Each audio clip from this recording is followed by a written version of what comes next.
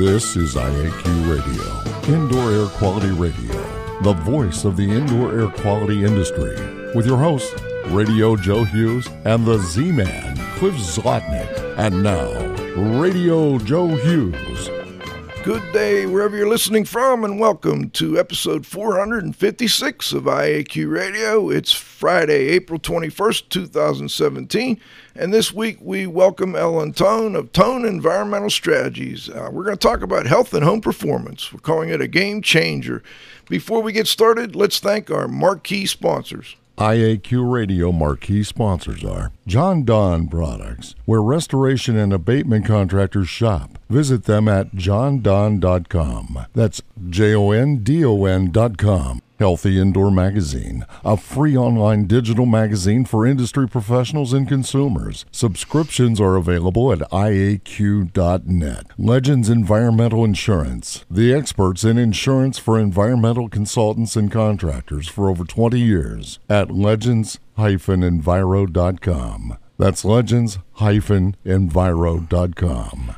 Please be sure to thank our sponsors for their support of IAQ Radio when you inquire about their services or products. And last but not least, please visit the IAQ Training Institute website for the most current dates for the training you trust at iaqtraining.com.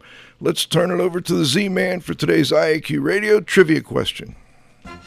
And now you can win a cool prize. It's time for the IAQ Radio Trivia question. Be the first to correctly answer. Simply email your answer to czlotnick@cs.com. Or if listening live, just text your answer from your computer. And now, here's the Z-Man with this week's IAQ Radio Trivia question. Congratulations to Vic Cafaro, Richmond, Virginia, for the first correct answer to last week's IAQ Radio Trivia question. The IAQ Radio Trivia question for today, Friday, April 21, 2017, has been sponsored by Ideas, the solution chemistry company, creating unique solutions to odor removal, surface cleaning, and decontamination problems. Now for today's IAQ Radio Trivia question.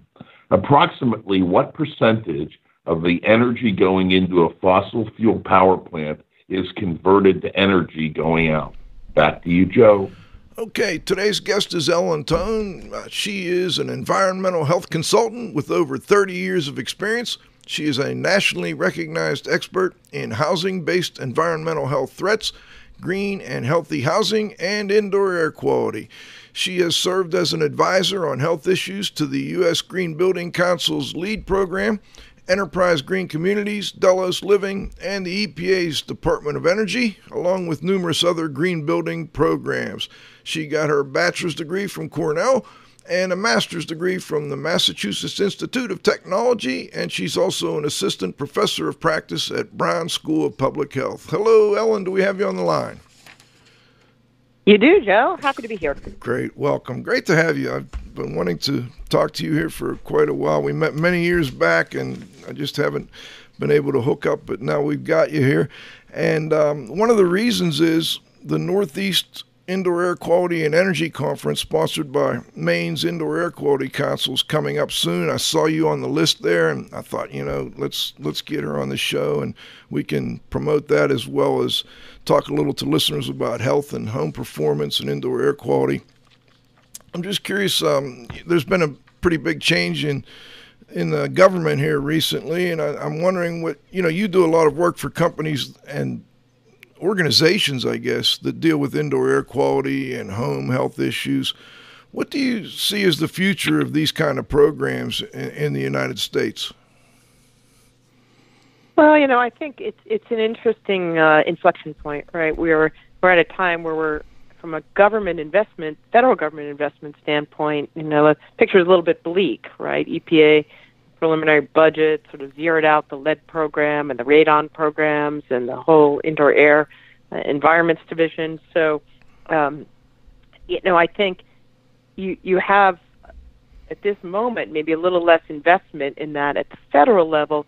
At the same time, I think what we're kind of feeling and seeing in the marketplace is, in a variety of sectors, a lot of interest and new understanding about how important where you live is to your health. And so we're seeing energy efficiency programs start, and we can jump into this a little bit more later, Joe, but energy efficiency programs really kind of think about indoor air quality and health.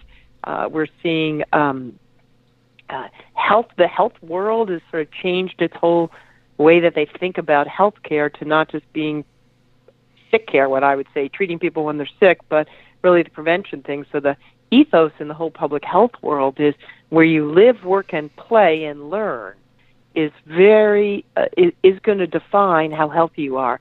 And so think about that. Where you live, where you work, and where you learn, all of those are indoor environments. And so I think there's a pretty strong recognition that those environments are super important to how healthy people are. And there's I think one of the things that we're talking a ton about in this country right now is health. Right? We are talking about how to keep people healthier at a cost that's less than we have been paying. So I think you've got this duality, which is part of the federal government maybe disinvesting, consumers caring more, energy programs caring more, healthcare delivery kind of coming around to a recognition of this. And I'd say the third big force that I think is really interesting is around technology.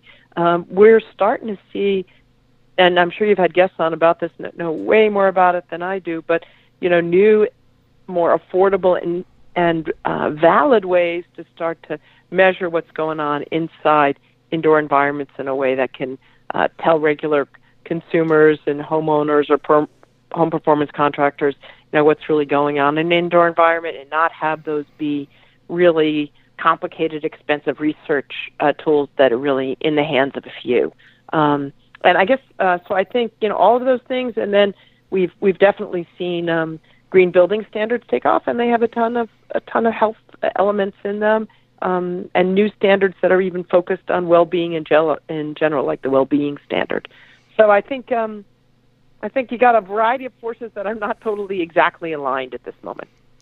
Well, and one of those forces you mentioned is the Home Performance Group, and they are, we've had a few shows about this, but they are getting much more interested in and focused on indoor environmental quality issues. And I'm wondering, is that something that came about because of a necessity? I mean, they kind of had to change the focus a little bit, or how did that get started?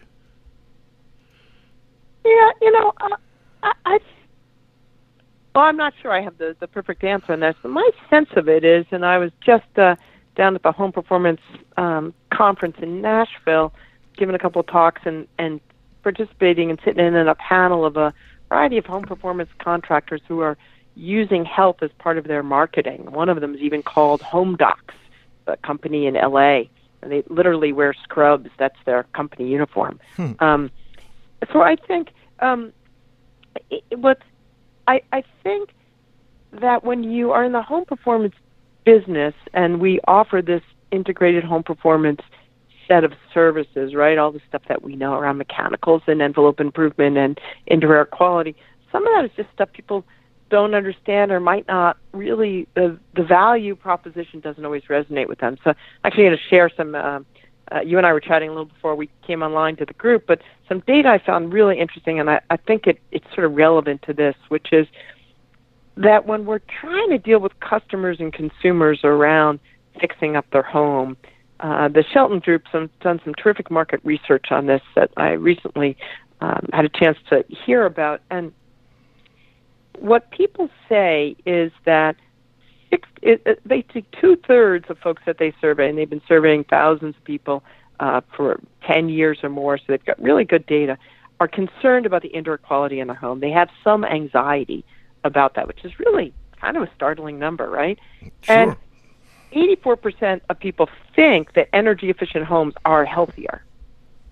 And when you ask them which of the things that are going on in your home bother you, about 80% include the following two statements.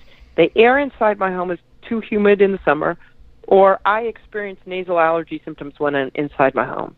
So there's something about the air that doesn't feel comfortable to them, and they think that they're having some asthma or respiratory or nasal things. So I think what the home performance industry is tapping into is that we've got a bunch of people who've got asthma and respiratory problems. So on average, about 10% of folks, somewhere between 8 and 12, depending on where you live, have asthma.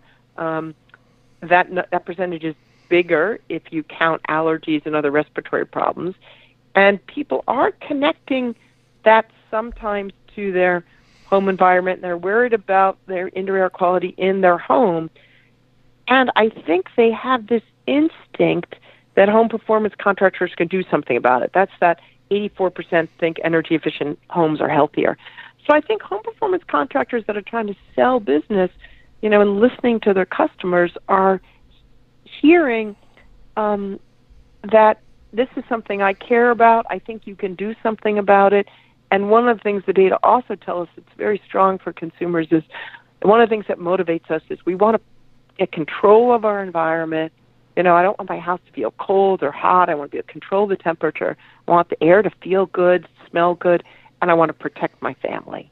So particularly when if the decision maker are young moms, or often can be the decision makers in some of those sales situations, they really want to make sure that that newborn they're bringing home is going to be in a safe, protected environment, and from an air quality and temperature standpoint. So, I think there's both customers saying I think something's going on here, and their recognition then the home performance could maybe do something about it.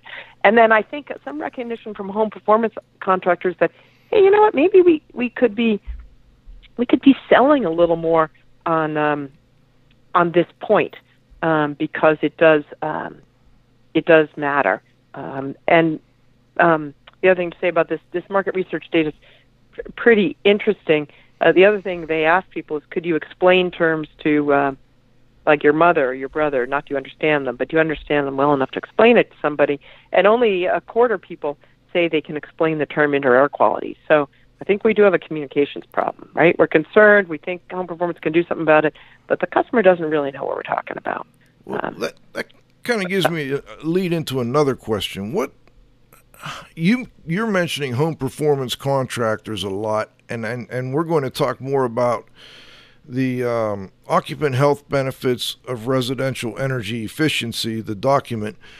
And if I recall correctly, somewhere in there, it talked about the fact that consumers call a mechanical contractor, an HVAC contractor.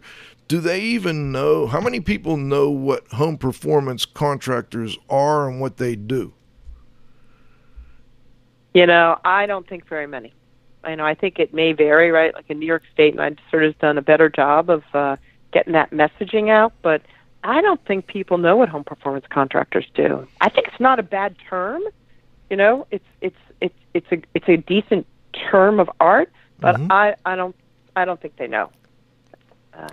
There was what do you think? Well, I think when you talk about like energy, I don't know what they called them, energy raters, or what did they used to go by? Energy. Well, they're HERS raters, but they're like energy auditors. Energy auditors, yeah. I think people recognized that for a while, and then they changed over to home performance, which I agree better describes what they do. But I kind of compare that to the way a lot of the indoor air quality people are now calling it indoor environmental quality, and I wonder if people are confused by that from time to time. Yeah, I think so. It's interesting looking at this market research data. One of the things that the market researchers conclude in talking about the way utilities talk about home performance or energy upgrades is that customers, they don't know what the heck we're talking about most of the time. If you ask terms you could confidently explain to a friend, energy efficiency gets the best. Energy efficient home is 38%, but IAQ is only 28%. HVAC, only 20% people even could describe that term, and home performance is down at 14%. I'm just looking at the data here. I see. So only 14% of people say they could explain home performance versus energy efficient home. An efficient home, 38%, 3 times as many people say they can explain that. A green home, almost 30%, almost 3 times as many. So home performance a good term, but nobody knows what it means. And then I have a text, and I think you just answered it. Was that 25% of consumers know what IAQ is? I think you said 28% feel like they could explain what it's it 28%. is. Yeah. So the market research question was, can you confidently and correctly explain the following term to a friend? So only 28% they said they could confidently and correctly explain indoor air quality to a friend.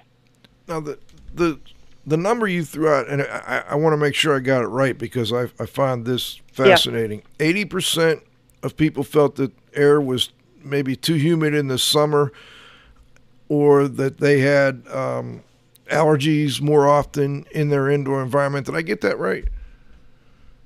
Yeah. So let me give you the exact question because I kind of summarized it in the way I said it. So, 86% of people acknowledged at least one indicator of a lack of comfort when asked specific questions. So basically, 9 out of 10 people, let's round the 86%. So a lot of people said at least one of the following things that was occurring in their home.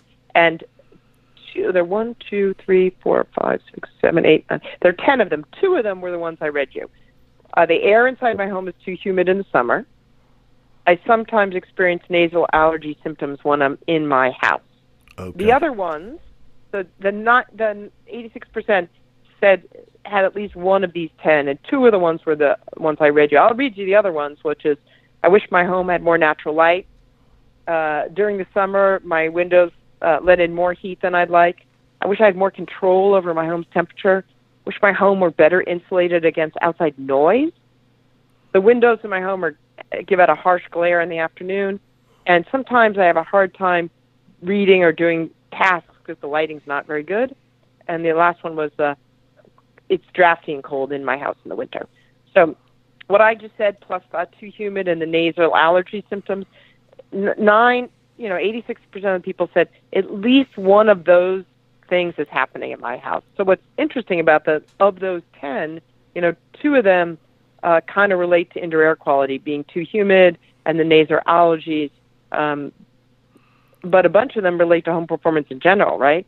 Too cold, my temperature is not good, it's drafty, the temperature could be better insulated because of noise, the windows, I'm too hot in the summer, and then the other thing, it's really about comfort and lighting.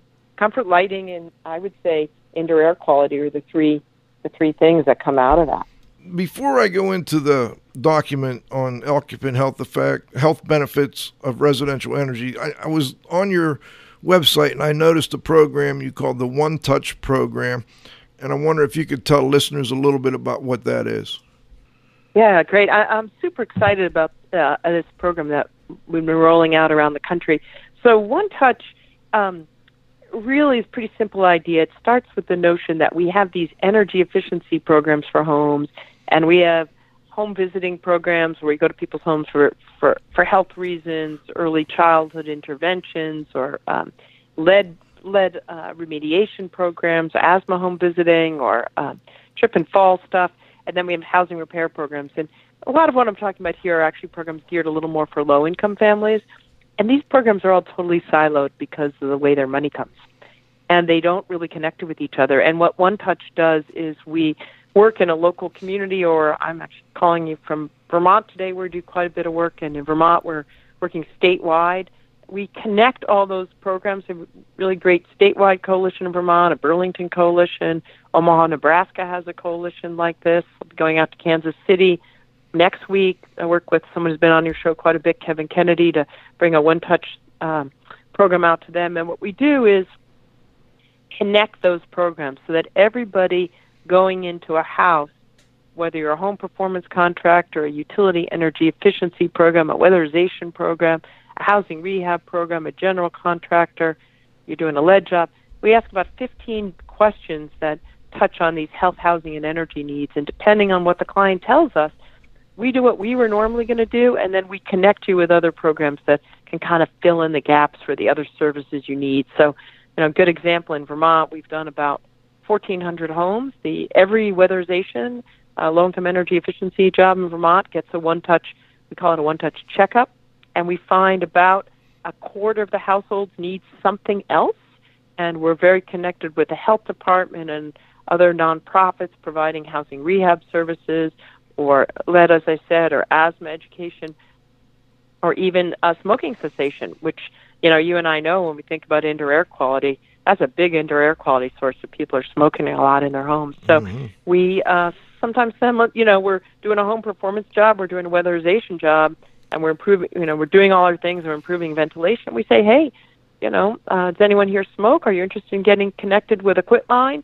And we get quite a few people saying yes to that answer, and then we connect them with services around smoking cessation, or we connect them with other services they need for, let's say you're doing a home performance job and there's or a utility energy efficiency job and there's, a roof leak and you can't insulate the attic, so we want to connect you with a program that can give you a lower interest loan or a grant to do that, or, connect you with, you're worried about your asthma symptoms and asthma problems, we can connect you with an asthma education program that can do some really good coaching on that. So it's really easy to roll out in a community. It brings people together. Folks love that they get connected with other resources in their community, and it has led to some really interesting collaborations where we're not just referring, but we're actually building programs into each other so that energy efficiency gets built into lead hazard control jobs automatically, and a bunch of other examples. So it's been great, and what I love about these is they kind of sustainable, and you get some really terrific coalitions involved, and we're starting to see in some of those coalitions a little more active participation from folks from the healthcare sector, where, and we can talk about this more later, where maybe we will have healthcare partners subsidizing small parts of some of what we do in the home performance and energy efficiency area in homes. And that, so in part, one touch. In part, I assume the healthcare people get involved because they're focusing more on prevention as opposed to treating the symptoms. Well, it's interesting. It's really both. One is that healthcare might get involved, as you say, because we can make sure when we do energy efficiency jobs that we make the home environment safer. But we're actually also seeing it with sick patients. So in Vermont, there's early efforts underway to be connecting a regional hospital in the western part of southwestern part of the state with folks who can do energy efficiency, and a NeighborWorks program that does housing rehab, where if they've got patients that have really been struggling with asthma and they haven't been able to get their asthma under control, someone is sent from the hospital out to their home to take a look. And if they think there are home conditions that really could be fixed that would make their asthma better, then that's going to trigger a visit by either an energy auditor who's been trained to also look at healthy homes kinds of triggers and asthma triggers, and we're going to try and get that house fixed through a combination of resources. And the hospital's got a little bit of skin in that game in subsidizing a little bit of those home repairs, or putting money into a loan fund that will allow people to get that work done and take in a lower no-cost loan. It sounds like an interesting approach to an issue within the industry. A lot of things are kind of in silos. The lead-based paint guys have to have a lead license to do an assessment. The asbestos guys, the same thing. The radon people. And it sounds like a good way to help try and connect all those different groups that can help people with their indoor environment. Yeah, and I think the other thing, honestly, Joe, is that in the same community, people have been working on things that they just don't even know the other resources are out there. So we're never going to be able to get our clients or families that we're working with the services they need if we don't even know what they are. So I think people have, because sometimes you go in a house to do the thing you're there for, and you see something else, and you go, I really wish I could help them on this. And this is a system that allows you to do it. So you do a common assessment checkup. Then we have a really nice software, so the family needs something, we just check that off, and an email sent to the organization that can help them with the information they need, so they can connect right up with that family. So, trying to use accessible technology, not make us too crazy. Interesting. And you mentioned earlier the low-cost sensors that are available now. Are you building them into that program at all? We have not done that yet. I'm one of the things for this year is really to test out some of them. Lawrence Berkeley Labs and Ian Walker just did a look. Ian and also Brent Singer just did a look at how well they're doing, and so I'm waiting to see some of those results as they kind of test them out for their validity. Some of them are giving us some results that are kind of a little all over the map. So I think we're in an experimentation phase. I'd like to be doing more of that. I'm not quite there yet. Okay. I'm glad I asked, because that's something we've talked quite a bit about. We had the people who developed the spec from CMU on. We had the Foobot guy on. So yep. Very interesting topic. Yeah, you might I'd encourage you. Brent and Lawrence Berkeley's doing some good field testing, so it might be an interesting. People can reach out. I don't think they published anything. They've shared some data, but I think it's a really fruitful area for thinking about. The only thing I think about is I worry that we're going to get so obsessed with those kind of data that we're going to miss kind of like the forest through the trees. You're going to worry about little counts of particles. I care about particles, but you're going to forget about dampness and moisture. Still one of the biggest enemies that we're fighting. And stuff you can see. Good point. The stuff that you can see, we got to do that. So let's not get so focused on these other things that we know if you live in a damp environment, even if we don't have mold, 30 to 50% increased risk of a whole variety of respiratory problems. So, we got to get people to really understand dampness and pests in the crap, literally poop and crap they leave behind, or all significant asthma triggers that we can see and that we can fix for. Well, and those are the kind of things you looked at in this document too. Occupant health benefits of residential energy efficiency. Let's go back to the foundation. What led to the development of that document? Yeah, so E for the Future is a new national nonprofit that recently was formed after Conservation Services Group was acquired by Clear Results, and some of the founders, Steve Cowell and others from CSG, used that as an opportunity to create a national nonprofit, which is really around energy, equity, environment, and employment that they're trying to advance. And they have been very much interested in promoting energy efficiency and a clean energy economy. And I've known Steve for many years, and he said, I keep hearing about this health stuff. I don't really understand it. Like, I can say to people, there are health benefits for energy efficiency, but I don't have the sentence after that. So can you help me? Can you help us understand it?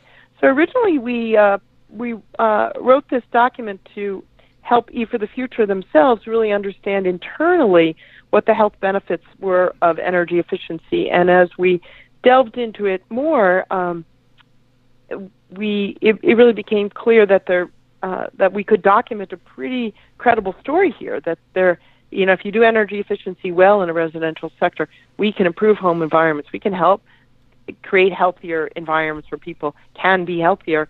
That we wanted to expand the study a little and give it a little more outward facing, let more people see it, and add two other pieces, which is, okay, so if that's true, and we can get into some of the nuts and bolts of that, that's true, who's out there doing energy efficiency that with an intention around health, or where they're expanding the energy efficiency work to be sort of like a weatherization plus health or energy efficiency plus health. They're doing a little more.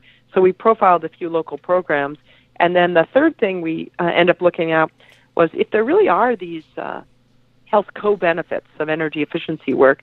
A lot of this work is funded and regulated by utilities who have very strict cost-effectiveness tests and ways that they design their programs. And some states do consider what they call non-energy benefits or non-energy impacts.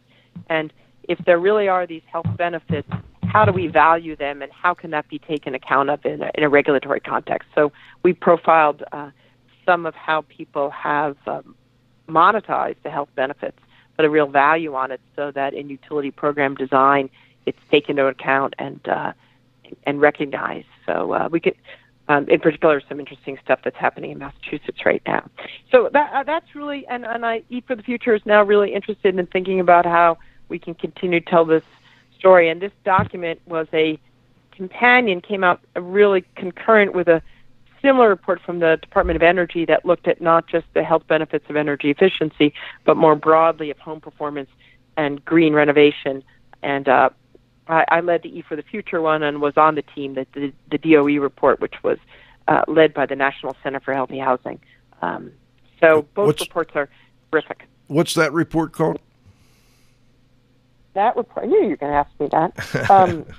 I'll tell you what we'll do. Called, I haven't, I got it right here. Home RX. The Home health benefits RX. of home performance. Okay. Yep. Right. You Google Home RX, the health benefits of home performance. It's a literature review of the current literature. Both of these did not do new research. We just looked at existing research, and they're really wonderfully companion documents. And that looked like, to me, that the Home RX was kind of the foundation on which you built when E4 put together the occupant health benefits of residential energy efficiency. So a lot of the research on what types of research projects had occurred that kind of correlated health effects and energy, they had already started to work on or discover. Yes, exactly right. We did a big literature search for the DOE project and identified a whole bunch of studies and looked at all of them. We had about 300 articles that we looked at in detail, and we sort of got it down to 50 that we thought were the most powerful. So you're right. We use that work, and then and that work is that report organizes the research by type of activity: energy efficiency, home energy efficiency plus home performance, and standalone IAQ kind of work, like room air ventilators and things like that, air cleaners. The E for the Future, we just focused on energy efficiency. We took a little different tack. We looked at it by type of health outcome. So what do we know about what you can do to improve asthma and respiratory health? And what do we know about energy efficiency in terms of how it improves other health conditions? So absolutely using the same studies, just kind of sliced it a slightly different way. So for sure. Okay. Well, we've got a break for our halftime. Before we do, Cliff has an announcement he wants to make, and then we'll be back with Ellen Tone for the second half of our interview in about 90 seconds.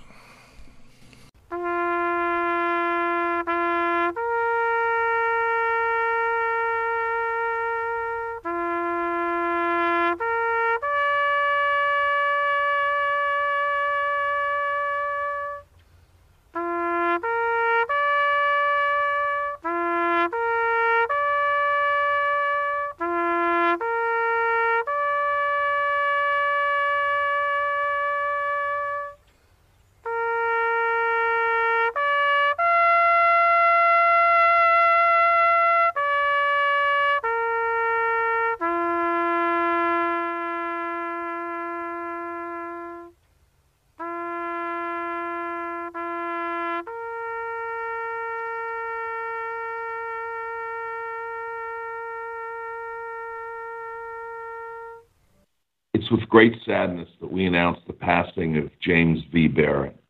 Jim was the founder of Fire Restoration Services of New England, an inspiring industry pioneer who built a legendary service company doing high-profile restoration projects for high-profile clients, including the Kennedy family, celebrities, and sports personalities. He was extremely proud of being a certified restorer, a designation that he earned in 1980. His certified restorer number is 2. He was generous, willingly sharing his technical knowledge and business acumen through his long and strong association involvement and volunteerism. He hosted plant tours of his impressive facility, which was truly both state-of-the-art and best in class. Those of us who knew him and had less experience, smaller, less mature, and less successful businesses all wanted to be him. We wanted to emulate him and his success. He epitomized the restoration class act. He was a past president of the New England Institute for Rug Cleaning and the National Institute of Fire Restoration, a division of RIA. A foundational member of the restoration industry, he is fondly remembered by those who knew him, and especially those who rose in the industry ranks alongside him. He wasn't all business. He also liked to, and he knew how to have fun. A happy-go-lucky Irishman with a smiling face, friendly greeting. He had a gift for storytelling and joking. I'll miss the hearty slaps on my back and his friendly, encouraging words. He will be missed. IAQ Radio would like to thank our association sponsors. The Indoor Air Quality Association, a nonprofit multidisciplinary organization dedicated to promoting the exchange of indoor environmental information through education and research. Visit them at iaqa.org. Particles Plus, engineers and manufacturers, feature rich particle counters, air quality monitoring, instrumentation, and vacuum pump technology. ParticlesPlus.com. Count on us. Gray Wolf Sensing Solutions, who use advanced sensor software technology and embedded computers to provide superior environmental test instrumentation. Visit them, wolfsense.com. IAQ marquee sponsors are John Don Products, where restoration and abatement contractors shop. Visit them at johndon.com. That's JONDON.com. Healthy Indoor Magazine, a free online digital magazine for industry professionals and consumers. Subscriptions are available at IAQ.net. Legends Environmental Insurance, the experts in insurance for environmental consultants and contractors for over 20 years at legends-enviro.com. That's legends-enviro.com. Okay, we're back for the second half of our interview. We've got Ellen Tone on the line. We're going to talk I want to get into a little more detail about this document, Occupant Health Benefits of Residential Energy Efficiency. Ellen, I guess first, to what extent do energy efficiency programs and practices help to improve the health of occupants by reducing things like asthma risks, respiratory symptoms, and other health risks linked to home conditions? Is there pretty good proof now that energy efficiency programs, I guess done right, help with health? Yeah, I think two things, Joe. The thing you said last is super important, which is done right. All right, we can all think of in our own minds, or maybe had to go back to a job where the work wasn't done well, and we tighten up house, and we ended up with the extra moisture problems and a variety of things. So if we're doing the work right, I think we have some pretty good evidence now. So our report when we just look at energy efficiency, we had 12 studies that we thought. So we looked, as we said, over 300. We found 12 studies that we felt really good about, and 2 that were just on ventilation standalone, and they all documented some improvement in either occupant health or home, indoor environmental conditions.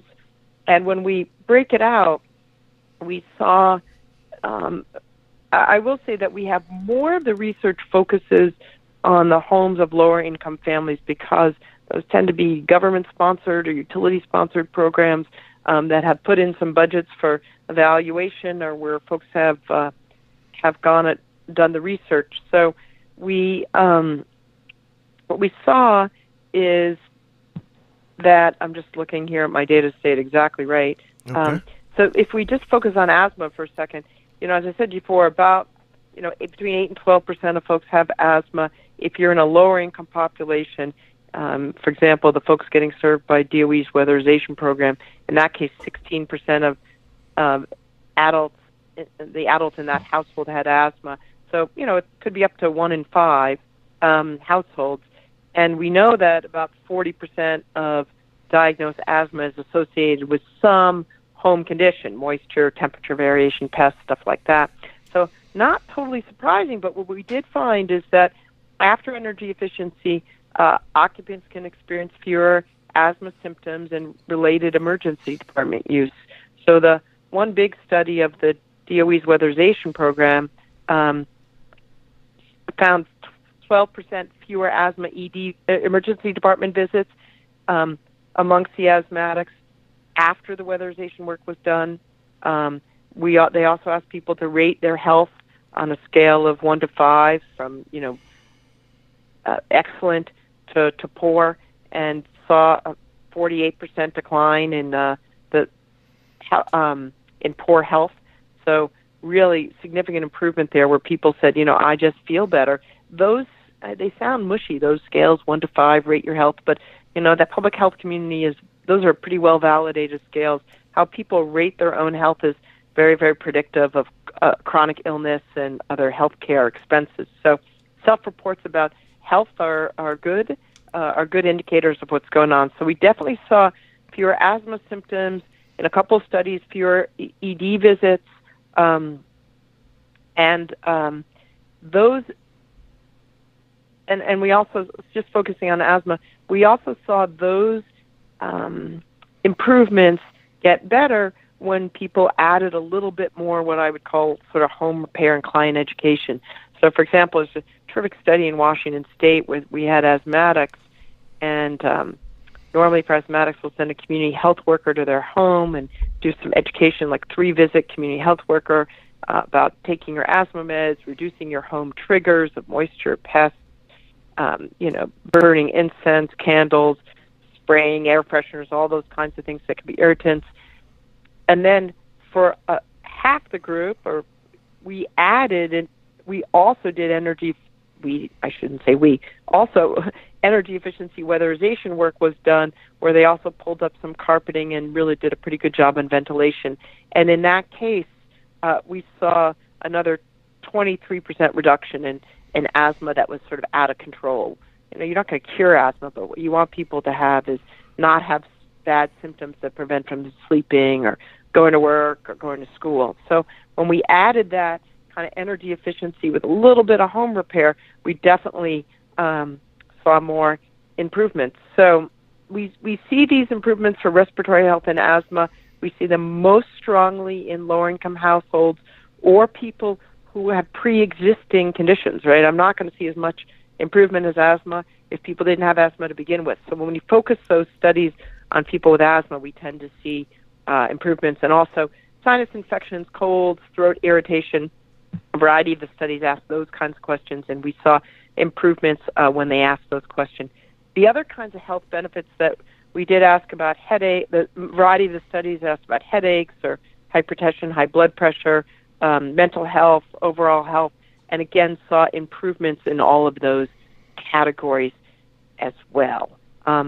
Just to not be too long-winded, but some of the studies also measured stuff, right? They measured moisture, VOCs, formaldehyde, radon, and we saw generally improvements in VOCs and moisture problems because most of these are energy efficiency programs that are adding some ventilation, typically compliant with like an ASHRAE 62.2, 2010 standard, and we saw improvements. There are two areas where we saw some areas of caution. So let me stop there because I feel like I've been talking for a little bit. I can get into the caution. Let's get the caution real quick. I believe one was radon, and what was the other? Formaldehyde. So we definitely saw a couple of studies where after the work, radon went down in some homes, but we saw some of the studies reported some situations where radon levels did increase. The interesting thing to say about that is I'm actually involved in 2 studies that are funded by DOE, and one is actually sort of combination of HUD, DOE, and EPA funds, where we're and these build on a small study I did in Maine where we tracked what happened to radon levels after weatherization and energy efficiency. These studies are now saying, hey, let's do some precautionary measures during our energy efficiency, particularly working in a home that might have like a dirt floor or a crawl space or an open sump, right? Because I am well, I'm tightening this house up and I'm reducing the stack effects, so I should be pulling less out of the ground. If I've got a big significant source, I want to minimize the entry point for those soil gases. So the University of Chicago and National Center for Healthy Housing are leading these studies that I'm participating in, and we're looking at how radon might change after weatherization. In one case, doing these precautionary measures, and the other making sure that it's weatherization energy efficiency that complies with ASHRAE 62.2, the 2010 standard. And I think we'll have those results in a year or so, because we're testing, we're doing the work, we're testing right after the work was done, and we're testing at a 1-year follow-up. So too early to give results, but there's a lot of interest in better understanding this and seeing the extent to which following an ASHRAE 62.2 2010 standard would help prevent us from doing harm, which nobody wants to do. Some early work by the University of Illinois, Paul Francisco, Champaign-Urbana, did show with an ASHRAE 62.2 2010 that saw able to see some reductions in radon post-energy efficiency. So it was a small study, and we're looking to do bigger numbers and get a better handle on this. Okay. Cliff, you have a follow-up? I do, but it's probably a couple of minutes back. Ellen, one of the things that you talked about was this added work that was done in the homes following the energy, efficiency improvements, such as removal of the carpet and so on and so forth, and that had additional improvement. Are you finding that this additional improvement holds over time, or are you going back to those houses and find out that it's not holding? My question is really more related to the deep cleaning and cleanliness and particulate and so on and so forth. That's also known to exacerbate asthma and respiratory issues. Yeah, I mean, great question. And the answer is these studies really pretty much usually end at a 1-year follow-up. So I don't really have data beyond 1 year. But we see the improvements, some of them persisting 6 months to 1 year. So, if you put in a new carpet, and you raise a good point, right, and no one ever vacuums that carpet, then in this case, they've pulled the carpet and they've put in smooth and resilient floorings with that expectation in mind, which is, I always like to say, Cliff, behavior change, and I'm going to belie my New England roots, behavior change is wicked hard, but, engineering control, much better. So if I can get rid of something that, turning on a bath switch versus I turn on a light switch and it stays on automatically, the bath, exhaust fan, the nice, quiet new fans that we have that are really good. So we've been generally taking carpet out because we don't trust people to vacuum, and put smooth and resilient flooring down. So I think if we had the allergen loads reasonably low at 1 year, that's a pretty good reason to hope that it would persist. But we generally haven't followed people much longer than that. Ellen, let me ask this: that you've got, you're gathering good information that home energy upgrades, at least done properly, will help with health.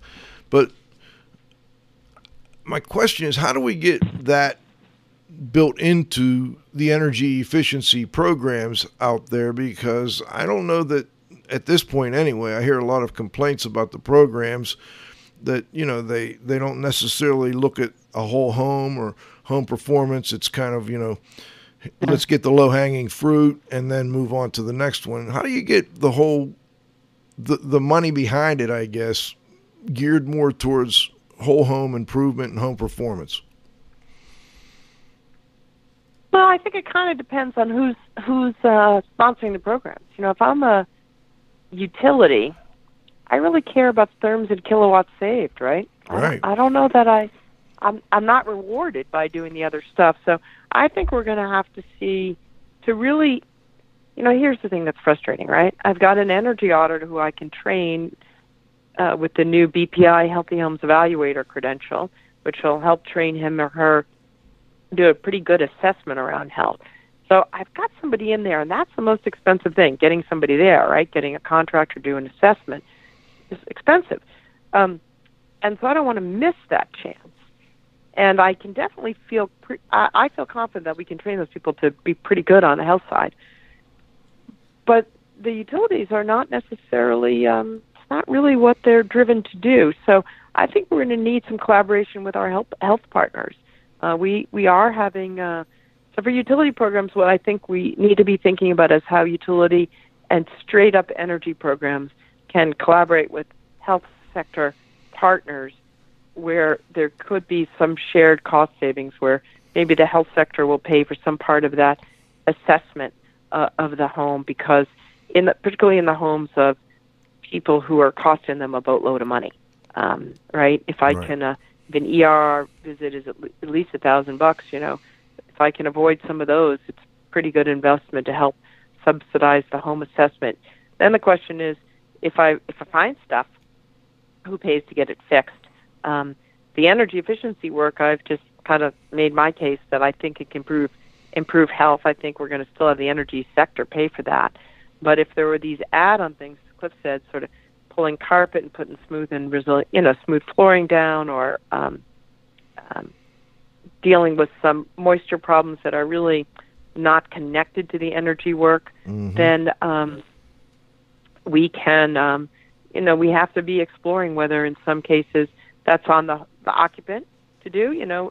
Look, if your family and your kids are struggling with asthma, you want to do everything you can to make your kids feel better and you feel better. And probably no one's ever told you that having a home performance contractor come in could be part of the solution. So one thing is, we could get the health sector to feel more confident in recommending that. And I think on the energy funded side of things, we've got to develop some new models where we can see in what situations does it make sense for the health sector to be part of the payer, right? Part of the funding stream to support it. Interesting models going on in Washington State. The Opportunities Council out there, Community Action Agency, developed Weatherization Plus Health years and years ago. I've known those guys for a long time, John Davies, and they now actually have state dollars that are going to do weatherization, energy efficiency in low-income homes, and they've allocated a bunch of money for healthy homes, and they're going to be doing that work and then tracking, and they're getting referrals from community health centers. So we're going to get referrals for energy jobs from community health centers for asthmatics where we think the house has got something to do with it. We're going to give them a weatherization, energy efficiency, plus healthy homes. The state's going to pay for all of that, and they're going to track what happens in their Medicaid costs, because they did an early study that showed some reductions in Medicaid costs after weatherization and weatherization plus health. But it's super small study, can be highly influenced by one or two people's Medicaid costs. So that, I think that's an effort to engage Medicaid programs and energy programs together to say, is there a new service we can deliver, because we have an interesting national workforce, right? We have the energy efficiency workforce and the home performance workforce that is trained, and what the healthcare system likes is to write prescriptions. And so the question is, can we be part of the pharmacy? We stock part of the pharmacy. Interesting. Cliff, you have a follow-up? I do. Alan, one of the things that, John, I've learned over the course of doing the show, probably I think more in the last year than any time prior to that, was how important the area is where we sleep and what's immediately in contact with us and the breathing zone and so on and so forth. And I guess, we know that many of the asthma attacks that people get and so on and so forth, that there's a strong connection with dust mites, and there's probably some things they could do that are pretty inexpensive, like changing the pillows and, encapsulating the mattresses and stuff like that. And I'm not sure whether even that's considered, but that could really make a pretty significant difference at a very low cost. Yeah. No, that's totally right. When we do these community health worker visits for asthma, that's part of what they talk about, right? How to better control the environment where you're spending a lot of time. And so I think that's an interesting question, which is if we're going to have energy efficiency folks add on some health, a lot of those folks, Cliff, are more mechanical. They're more technical. Mm-hmm. And part of what has to happen with the client is an educational engagement, right? Here are things that, in addition to, I'm going to make it warm and I'm going to improve the ventilation. I'm going to add some filter. I'm going to make sure your filters are better. I'm going to, get some air changes going here and so on. But here are some things that you can do, and here are some things you should stop doing. Right? We had a case of Kevin always talks. I think it was Kevin or some other pediatrician of mine. Someone had an asthmatic kid, and they were worried about what was triggering their asthma attacks, and they thought it was germs in the air. So they just go out and spray a ton of Lysol in the air and other things which were just becoming respiratory irritants, right? So sometimes people's instincts about what to do are not correct. And so I think, that mattress covers, dust mite covers, mattress covers, getting rid of plush, bed, furry creatures is good. Not sleeping with your dog if you're allergic to your dog, yep. Which is hard behavior to change. And then I think getting rid of the carpet in bedrooms, you do those kind of combined things. We've seen some pretty good results. From those things. So I totally agree. All right. We're going to go to the roundup because we've got a hard stop at 1 o'clock. Ellen has to go to another meeting. Move 'em on, hit 'em up, move 'em on, hit 'em up, rawhide. Cut 'em out, ride 'em in, let 'em out, cut 'em out, ride 'em in, Okay. I want to mention a document that was linked to within the occupant health benefits of residential energy efficiency, and that's the Healthy Indoor Environment Protocols for Home Energy Upgrades. Any comments on that, Ellen? I just want to make sure I mention it because it's a great document, and I want to make sure we get a link to that document in Cliff's blog. Yeah, I think it's a terrific document and significantly underappreciated. This is something that I worked on with EPA. Many of you know Terry Brennan worked on it too, and it really says when you're doing energy efficiency, doing a home energy upgrade or renovation, here's some indoor air quality things that you should think about. Sort of minimum protections and other expanded actions that you might want to consider. And I think it's a really good toolkit, super digestible, that I would encourage home performance contractors to take a look at, or anybody that's really working in the space of fixing up homes. And I want to get my indoor environmental professionals more aware of and using that document more. And I also wanted to mention, before you go, you were working on another document for, I believe it was renovation in schools? Yeah, I'm doing a wonderful project with the Maine Indoor Air Quality Council. We'll be talking about it at their conference. That is a guidance document to help schools that are doing renovations or, again, energy upgrades. It's an indoor air quality planner, and what's terrific about this is it's really a spreadsheet, an Excel spreadsheet, and you click on the attributes of the job that are going to be happening. We're doing window replacements, we're replacing the mechanicals, changing out flooring, and based on that, it auto-generates the indoor air quality specs that you should be taking into account. So you don't have to look through a whole big guidance document. So it customizes those to your job. And I sent you, Joe, a couple documents that you could post on your website or however, make them accessible to people. But I think it gives some really tailored guidance and can help people doing jobs just make sure you're not missing something that's going to come back to bite you later. We will do that. And before we go, is there anything, I know you've got to run, so is there anything you'd like to add before we go, or anything we missed? No, I think the last I want to mention, I mentioned the EPA project. I think it's a really interesting time, and we're seeing some engagement from a bunch of new sectors of, if you're kind of in the indoor air quality world, you now have interest from the energy efficiency sector and the healthcare sector. So, time for us to come up with some new ways of doing things, really evaluate how well they work and talk about them to each other and share some models. So I think we can make some big change. Well, hopefully we help get that discussion started here today, and we appreciate you joining us, Ellen Tone. Tone Environmental Strategies, I want to talk to you again. I'll give you a call in the next week or so here. Hopefully we can chat about some other issues. Yeah, and I want to say thank you to you guys for giving me the time. Really appreciate it. We appreciate you joining us. I know you got to run, but we'll talk again soon. All right, this is Radio Joe Hughes saying thanks to this week's guest, Ellen Tone.